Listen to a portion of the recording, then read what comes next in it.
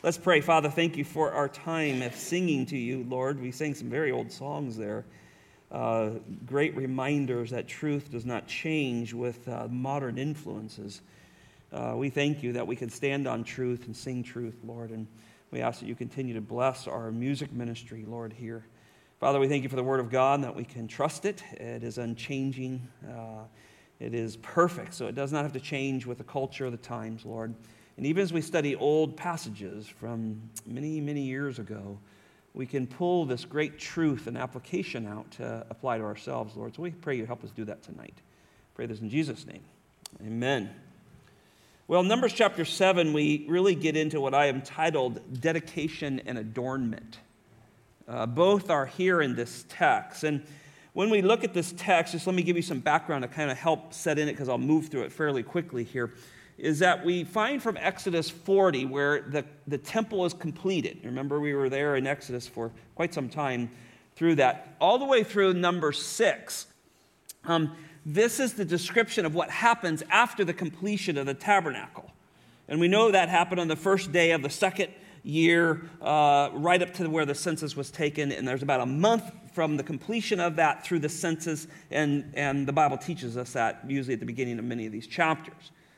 But if you go all the way to Numbers chapter 10, verse 11, and we're going to get there hopefully in 2 weeks, we now see them getting ready to move, right? And it tells us the second year of the second month. And so this is how we understand how long a period times are, because the Bible tells us how long they've been out there. And the Bible say there in verse 11 of chapter 10 that the cloud lifts from over the tabernacle of testimonies and begins to move, and now they're headed for the border of the promised land. But what we have in chapters 7 and 9 is the beginning, and it bleeds all the way a little bit into 10, is the last details of getting the tabernacle ready for travel, for worship. God's going to supply things for it. It's going to be dedicated. We're going to see gifts come to it. It's actually a very beautiful chapter we see here, particularly in verse 7. Now, it's difficult to know exactly when this happened. It could have happened right at the end of Exodus, when the tabernacle was complete. It has some, when you read it, you kind of go, well, this happened somewhere in this time. But it's set, where it's set in the chronological order of the Bible is chapter 7 follows the Aaronic blessing that we studied a couple of weeks ago. Or no, that was before I went to Egypt. Sorry. That was more than that. And so we see at the end of chapter 6 this great, what we call the Aaronic blessing or benediction, right? Remember, God told Moses to say to Aaron, verse 23 of the previous chapter, and to the sons, say this to them, you shall bless them, the sons of Israel. And so we get this great blessing. We still use this today in a lot of ways. The Lord bless you and keep you, and the Lord make his face shine on you, and his grace be gracious to you, and the Lord lift up his countenance on you and give you peace. You remember I taught a whole sermon just on that, and that was just fun to look at that. But here, I think it's interesting how we have it here, how chapter 7 comes, because I think what's happening here is there's a response by the people to this Aaronic blessing. And these tribal gifts, there's 12 tribes, and they're bringing gifts. They're responding to this blessing of God and all that he's done. They're doing it as an expression of worship to God. And we'll see that it's missing one particular sacrifice, the things they bring, because it's not for repentance, it's for worship. And we'll see that as we unpack this text.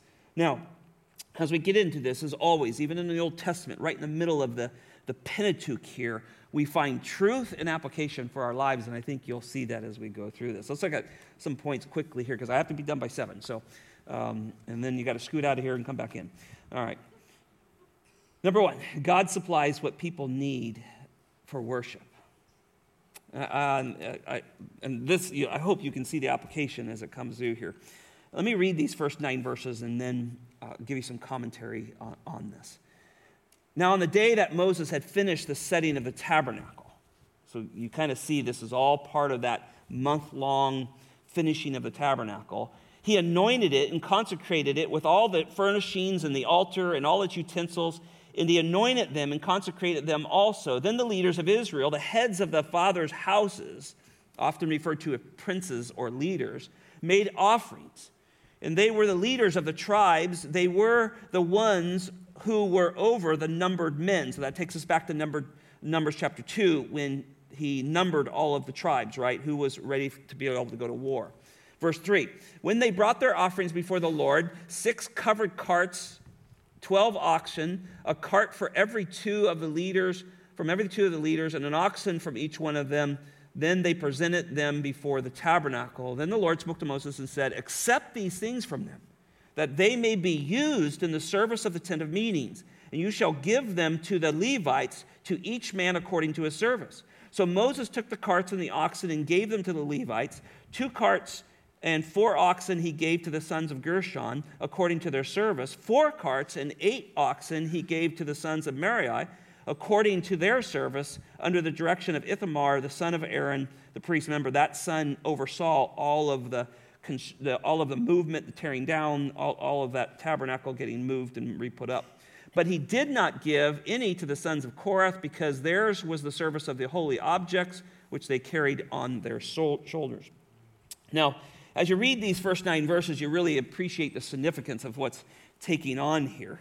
We know that Numbers 4, God gave direction for how to dismantle this thing, how to redo it, how to carry it, how to re-put it back up. He gave all those instructions. And you notice that the Korathites were to carry those most sacred items. Remember that? They're carrying the Ark of the Covenant, the golden candlesticks, so forth. They're carrying those things. But in that chapter, it did not tell us how the rest of the Levites were to carry all these parts, right, that make up the rest of the tabernacle. And so this passage helps us understand that. Now, the chapter clarifies that the Gershonites were those responsible for curtains and some of the less heavier stuff. So you see they get 2 carts and 4 oxen. But the Merarites, they were responsible for much heavier loads. We saw that back in early on in Leviticus as we were in there. And they get 4 carts and 8 oxen. But the Koraths, they didn't receive any oxen because they're going to bear that. They're going to carry them, right? Remember, they were given poles. The whole instruction was the poles would go through the eyelets, the ringlets, for carry the ark and all of the different furniture that went into the most holy place. So this first section describes now the generosity of these tribes. And I think this is promoted by God. God always promotes. God gives us everything good, comes from him above, and he moves with us to give, right? Even us now today, when we give and we tithe and offer our gifts to the Lord, that's the Lord moving in us and us listening to him and giving it. So I think that's what's happening here. And Moses, he's commanded, notice here, he's commanded to receive these gifts. Verse 5. He's commanded to take these gifts, receive them, accept them, God said, to bring them in, and they're for the purpose of the tabernacle. Now you have this tabernacle, it's going to be the center of all of the worship of the nation of Israel, and it takes a lot of things to make that thing run. And so God has put upon the hearts of these leaders of these tribes to bring all these gifts to them to get this ministry really started. And I think this is evidence of just the inspiration and the control of the Spirit in people's lives to cause people to give and to do things. See, someone once said this once to me. They said, I believe God just enlarged my heart in an area where it was small in so I would meet a need. Is God enlarging your heart to meet needs? And I think that's what he did here with these tribal leaders and these different tribes to give. And so they give these great gifts here. And in the way God designed the tabernacle and the sacrificial system and the worship here, it needed preparation. It needed grain, and it needed utensils, and it needed things to make it work. And so God laid on the hearts of these men. And you go, Lord, where did they get these things? Well, you remember the Bible said in Exodus, when they left Exodus, when they left Egypt, they plundered Egypt. So they had oxen, and remember, they're a shepherding livestock type of people anyway. They had carts, they had gold and silver. We know they did that because they built a golden calf and so forth. So they had the means. God had given them the means graciously. You think about that. It wasn't the gold and stuff. They did not have that. God gave that to them, and they gave a portion of that back to him. So this is good instruction here. Second thought. the nation of Israel responds to the grace of God. Look at verses 10 and 11 here. These are fascinating verses. The leaders offered the dedication offering for the altar when it was anointed. So the leaders offered their offering before the altar. So you can see the scene. The altar's in the center of the courtyard. They bring it there. All these gifts are coming there. They're setting them to the side of the altar. This is where they want to honor God with these gifts. Verse 11, then the Lord said to Moses, let them present their offerings, one leader each day for the dedication of the altar. Now, we're not totally sure of how these offerings were given, but it's possible that they loaded them in these carts and each of them brought these things. But we do know they did it in 12 consecutive days. There's very clear in verse 11 that there's this formal presentation of each group, each tribe formally presents their gift. And God accepts that, and they do it for day after day after day. And that's why this chapter is so long, because as we'll see, there's a repetition of each of the 12 tribes. And the first one starts with Gershon, Joshua's grandfather, that we see him come. But remember, they're still at the base of Mount Sinai. They're right there. God has been up on that mountain, and Moses has been up there with him. It's been an incredible event. He's been giving them the law, instructions for the Levite tribe, and the organization of all of that. And so they're still at the base of that mountain, and all this is taking place. But as they're just about coming to a completion, the people now want to honor God. They want to respond to God's grace. And I think you see these tribes reacting to the provision God has given to them. You know, they have not forgotten, though they seem to pretty quickly here at times. They remember God took them out of destitute slavery, right? They stay where they are, the nation dies and the seed of Christ with it. God rescued them out of there, and so now they've seen what God is doing. They're in a good place here, spiritually speaking, and they're reacting to God and reacting to this Aaronic blessing of the chapter before. Now, the Lord has displayed his grace, and even though they're a sinful people, he's displayed grace to them, not only bringing them out of slavery, but think about this. He's now made a way for them to enter into his presence and be right with him through atoning work of the blood of the bull or blood of the lamb, right? Again, it's all pointing towards Christ. But he's provided, and that's pure grace, and they know it, and they're responding to this grace that God has given. And they're also responding to the clear testimony that God was with them. And there's the Shekinah glory coming down and filling this temple. The clouds moving along and going to move, and they're going to follow them. There's a response that God has not abandoned them, is there with them. I think that's an amazing thing to think through. And so this is what's, I believe, motivating this gift that is coming. Over and over we see, even in the Old Testament, God is pictured full of grace and compassion, isn't he? He resides with sinful people. He makes a way for people to come to him. He's rich in mercy. He's tender towards his people. He's full of love. Despite sinful behavior, he keeps loving and keeps drawing people to himself. And I think that's what's motivating this. Now, I believe this section of Scripture displays a real spontaneous, also, response of grateful hearts. They see the goodness of God and they want to respond. And I think that's what happens to us today, right? The grace of God motivates Christians to give. I hope it motivates you to come to church. It motivates you to give of your tithes and offerings. I hope it motivates you to serve and find somewhere in the church that you see needs and meet them. It has to be the grace of God. Otherwise, it turns into duty, doesn't it? And I talked about that in the last service, the difference between duty and delight. We're thankful, and it drives our service. We're grateful for what God has done. And I believe there's a clear point here when people can grasp and understand God's blessing in your life. You not only want to give spontaneously, but you want to give generously. And wait till you see this, gifts that are given. This is lots of money, really. I mean, when you look at what they give, when it comes down to the plates and stuff that are made of gold and so forth. So I think there's great generosity here. But I think about us. I mean, they're on the other side of the cross, right?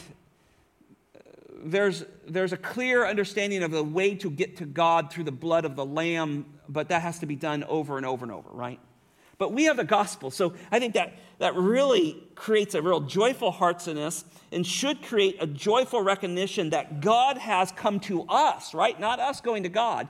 God has come to us through his Son, has provided a way for me to have an eternal relationship through one sacrifice, the final Lamb, and I think that motivates. And let me encourage you, as you give to the church and to ministry and so forth, let the gospel drive that. It'll be so much easier to give, so much, you'll have a great joy in giving when the gospel drives those things. Now, when we see the nation, and this isn't the first time they've done this, right? In chapter 36, Moses puts out an appeal, right? He says, look, God's given us this instruction for this tabernacle, and we need a whole lot of stuff. And they brought it, didn't they? You remember back in Exodus 36? They brought it. In fact, they had to cut them off. They brought so much. And we see that several times in the history of Israel where there's a need that is met or needs to be met, and they bring it in great supply. And so we see God do that. In the New Testament, I think I see some of that. I was looking at 1 Thessalonians today. And when you look at that church, they were a really special church. They sought through the things of the Word of God. It's one of those churches we don't see I don't know there's actually any rebuke in that book.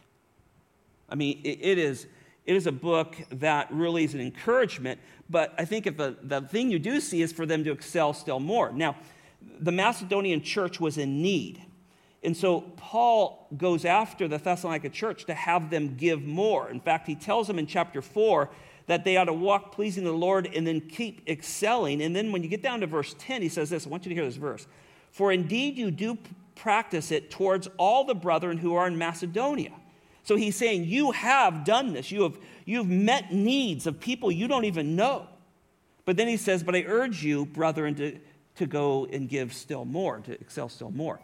When you drop into 2 Corinthians 8, there's a debate of who he's referring to, but I think he's referring to the Thessalonica church as one of the group that he's talking about. He uses them as an example to probably one of the most wealthy churches that's not giving. So in 2 Corinthians 8, verses 5 through 1, he says this, now, brethren, we wish to make known to you the grace of God which has been given in the churches of Macedonia, that in a great ordeal of affliction, their abundance of joy, he's talking about, I believe one of them would be Thessalonica, out of their deep poverty, overflowing in their wealth of their liberality. So they have deep poverty, but they're overflowing in wealth with liberality, right? They're giving even in poverty. I testify that not according to their ability and beyond, that according to their ability and beyond their ability, they gave of their own accord. Listen to this. This is what they did. Begging us with much urging for favor of participation. I've said this to some guys who say, I want to do this, we want the church to help, or I don't want you to help. I said, wait, what are you trying to do? What are you robbing our joy? Come on, let us in on this. We want to help. We want to be a part of this mission outreach or whatever it is, right? We're begging to participate in this, and I think this was Thessalonica did. And when you experience the gospel of Jesus Christ, when you know he's rescued you from eternal damnation, you're never going to get what you deserve, there should be this outflowing of desire to serve him. Knowing that he knows your needs, he can meet them. And what joy comes from that. And I think that's what they're responding to, particularly after that Aaronic blessing. Third thought. Our attentive Heavenly Father takes careful note of our worship. Now, I want to just read 12 through 17, but this whole section goes all the way down through verse 88. But look with me through 12 through 17. Now, the one who presented his offering on the first day was Nahshon, that's Joshua's grandfather, the son of Abinadab, the tribe of Judah. And his offering was 1 silver dish whose weight was 130 shekels. That's a lot. I'll give you some numbers on that in a minute. 1 silver bowl of 70 shekels, according to the shekels of the sanctuary, both of them full of fine flour mixed with oil for the grain offering. 1 gold pan, or maybe spoon, your Bible might say, of 10 shekels, full of incense. one bull, one ram, one male lamb, 1 year old, one for a burnt offering, one male goat for a sin offering, and for the sacrifice of peace offering, 2 oxen, 5 rams, 5 male goats, 5 male lambs, 1 year old. This was the offering of Nahshon, the son of Abinadab. Now, as I think about this, I thought about the importance of what they were doing here.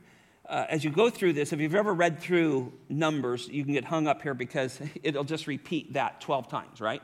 You see that in the text? See how long the text is? It just repeats those same things here. But I want you to think about this for just a moment. This is where my mind went today. God's word records each and every one of them. Though they're identical, he could have said, and the next guy did the same thing, and the next guy did the same thing, and the next guy did the same thing, etc., etc., etc. Right? That's how we would do, right? I'm not going to list all that stuff out 12 times.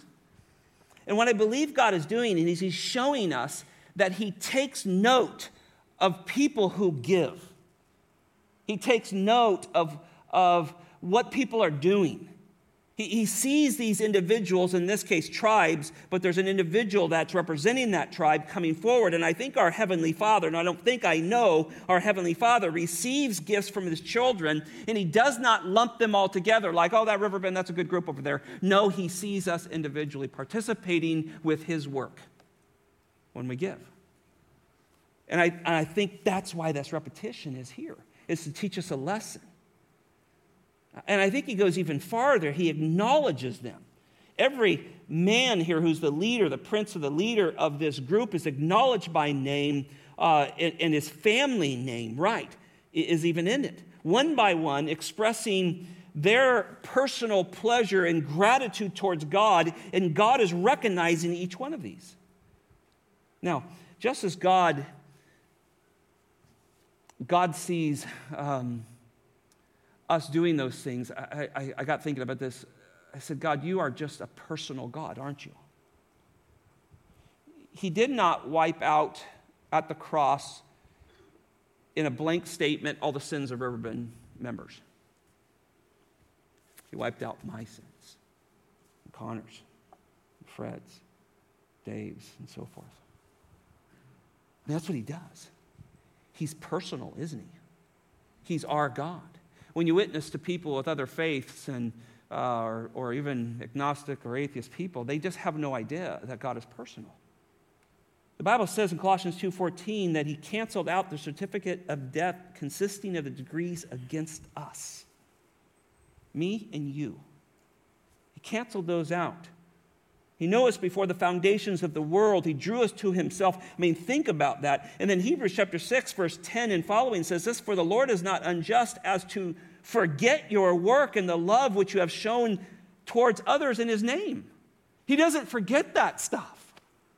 And so as I look at this long list, and as I first read it, I go, Lord, how am I going to preach this? This is just repetition over and over. I should just read it to him. And then more and more and read, I thought, oh Lord, you are showing how personal you are. You know these people by name. You see their gifts. I don't think that's new just to the New Testament. I think that's Old Testament. We see it here. The writer of Psalms 149, who we don't know who it is, but it says this, praise the Lord, sing to the Lord a new song, and his praise to his congregation of his godly ones. Let Israel be glad in his maker. Let the sons of Zion rejoice in the king. Let them praise his name with dancing and sing praises with him with the timbre and lyre. For the Lord takes pleasure in his people. Isn't that beautiful? We don't have this God who we're trying to appease every day. I think there's a lot of people who think that, right? Oh, God's mad at me. This happened to me. I got this or those. God takes pleasure in his people. Isn't that beautiful? God takes pleasure in his people. And then how much more greater understanding do we have of that fellowship under the new covenant, right? I mean, everything's flowing to the cross, and from the cross this way, we know how personal it is. He knew us from the foundations of the world. Our name is written on his hands. I mean, it all starts to become very personal as Christ dies for me and my sins. John, as he opens his first epistle, he says this, verse 3, "We have seen and heard, we proclaim to you also, so that you too may have fellowship with us." But then this is what he says, "And indeed, our fellowship is with the Father and with his Son." Our koinonia, this tremendous unity that we have, is not just with one another, but it's with the Father and the Son. Isn't that sweet? Isn't that family? Isn't that beautiful? Now, back in verses 12 and through 17 here, I just want to note the description of this, because this was not some lightweight, I have a few extra dollars in my pocket, I'll put it in the offering plate. This was calculated. And this was motivated by God, and it's substantial, right? And as we look at this, each leader gives, you notice in the text here, gives this silver dish weighing about 3 pounds. You can imagine what the value of this thing. As well as they give this silver bowl weighing another 2 pounds, somewhere roughly around there. And then this pan, some call it a spoon, it's another 4 ounces. And it's gold. The dishes and the bowls are full of mixture of flour, and the spoon contains incense. I mean, these are valuable things out in the desert. And I think we have to note here that they were primary ingredients to the grain offerings described in Leviticus 2. So these are important things to get this sacrificial system going there as they're out in the middle of nowhere in the desert. So God's motivating them to give. And then notice the animals, the list of animals. It's just amazing, isn't it? I don't have time to read it again, but these are all the animals that are part of the usual sacrifices. The burnt offering, the peace offering, the sin offering, they're all labeled and named in there. These are all mentioned in Leviticus 3 and 4. And the gifts are significant, right? They're brought to this altar, which is the focus, right? I'm going to come to this altar. That's where God is going to receive my sacrifice and forgive my sins. Everything's dropped off there. That's the focus of the tabernacle, is right there. And even though the Holy of Holies is where God resides between the cherubim there, that focal for them is in the middle of that courtyard where the altar is, and that's where they're bringing these gifts. One last thought here is, notice that there is no guilt offering. Every offering is lifted except the guilt offering, and I think that should be noted, because they are not coming at this point because of sin. They're not coming seeking repentance. They're coming to worship. They're coming to worship God. And they've been motivated to bring these things and to donate these things, to give them of a free will to the Lord. And so there is no guilt offering there. Most of the time, we come to God, or at least we should. I want you to think about this. Most of the time, we come to God with adoration. There are certainly times we come in repentance. We come dealing with things in our lives before the Lord. Yes, that's very true. But most of the time, as Christians, we come in the presence of the Lord with adoration. Dear Lord, it's good to talk to you this morning. I want to thank you for taking me through another night's rest. I want to thank you for the food you've given us for today. I want to thank you that I know you're with me, even though it may be a difficult day. See, we come that way. We come with adoration. And that's most of the time how we come. Now, there are times, oh Lord, I have sinned against you. I've sinned against your truth, Lord. I need your forgiveness. I know I've received that through the death, burial, and resurrection of the Lord Jesus Christ, and I come to repent of that. But most of the time, brothers and sisters, we come in great adoration to the Lord. Verses 84 through 88, after each of the 12 leaders, and you can see down there, I marked the leader and the tribe. So the next one is Issachar and so forth, and it goes on down, following the same order of Numbers chapter 2. And you finally end with Naphtali in his presentation. But verses 84 through 88 is really a summary of the gifts given to these 12 tribes. And again, I want to say this again. This allows the tabernacle and this Levitical tribe to storehouse things, to get the sacrificial system, the ingredients they need for the worship of Yahweh. It gets them going here. But don't miss, I want to just hit this point one more time. Don't miss the attentiveness of God to note these things. He sees when you give. And he notes those things. Oh, last thought here. Ooh, hurry. The blessing of the presence of the Lord and his word. Look at verse 89. I love this verse. Now, when Moses went into the tent of meetings to speak with him, he heard the voice speaking to him from above the mercy seat that was on the ark of the testimony, from between the two cherubim, and so he spoke to him. Well, here, this verse brings, I think, this just the supreme point of the whole situation or the whole section together, right? It's the presence of God. And it's just not the presence of God, it's the voice of God. It's the word of God. He's with the nation at this point. He has caused this nation to come to him in worship. This living God is with them. He's now speaking. The living God is speaking to them. And when Moses enters this most holy place, the divine voice of God was above the mercy seat, the ark of the covenant, and he was speaking to him. He's there with his people, sinners. God is in the midst of them. And the tabernacle has been completed. It's been dedicated and consecrated here. And everything's been done God's way, how God wanted it done. And he's provided fellowship with the nation. And the nation has responded by bringing these gifts. And now their mediator, the one and only mediator, Moses, a very type pointing towards Christ, is now in the presence of God, and he hears his voice. But think about this, brothers and sisters. We have the same thing, don't we? The Spirit of God, think about this, has taken up residence in your life. Yes, that's profound, isn't it? God the Spirit, nothing less than God the Father, God the Son, has taken up residence in the believer's life. And then he gives us his word. He speaks to us. I mean, I couldn't help but just meditate on that today, the blessing, the significance that the church has. Because now not only do we have the presence of the Lord dwelling in us, in his word, we have the mediator, the Lord Jesus Christ. He's the one who goes before us. He's the one who took his own blood into the holy place and made us right with the Father. He intercedes with us day and night for us. And we have his presence.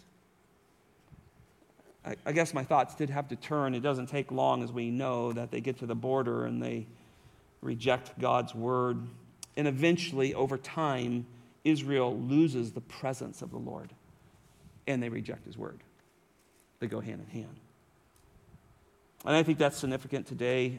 Unfortunately, I think the church today, as we continue to read some of the stuff that's going on, there's a rejection of the word today. They reject God's creative order.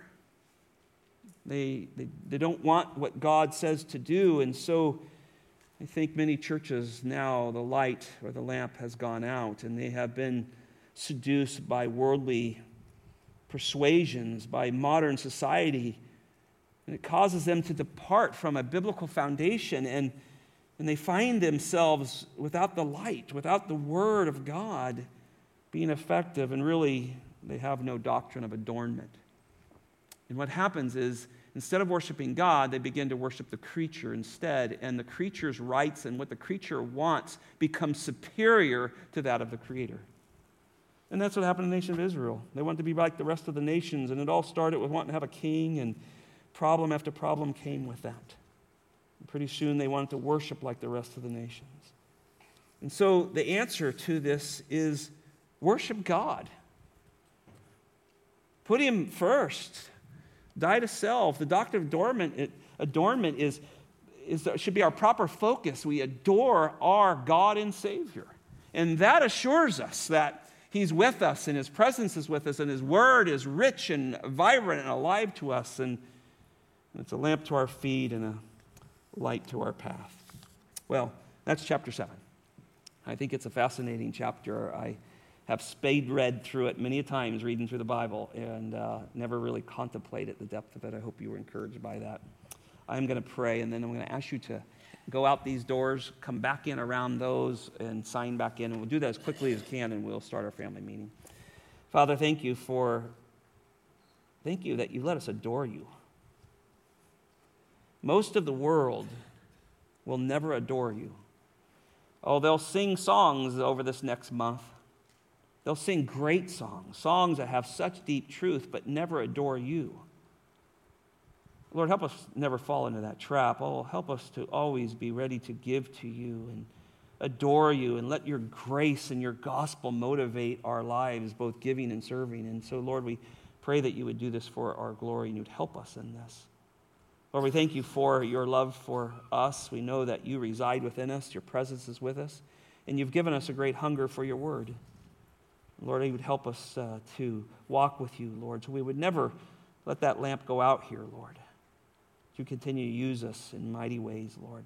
Give you all the praise and the glory, Lord. Now, as we go to our family meeting, we pray that you would just strengthen each one of the men that will be sharing, Lord, and give us good ears to hear and good biblical thinking as we think through all kinds of things that will be presented, Lord. We thank you for this family here in Jesus' name. Amen.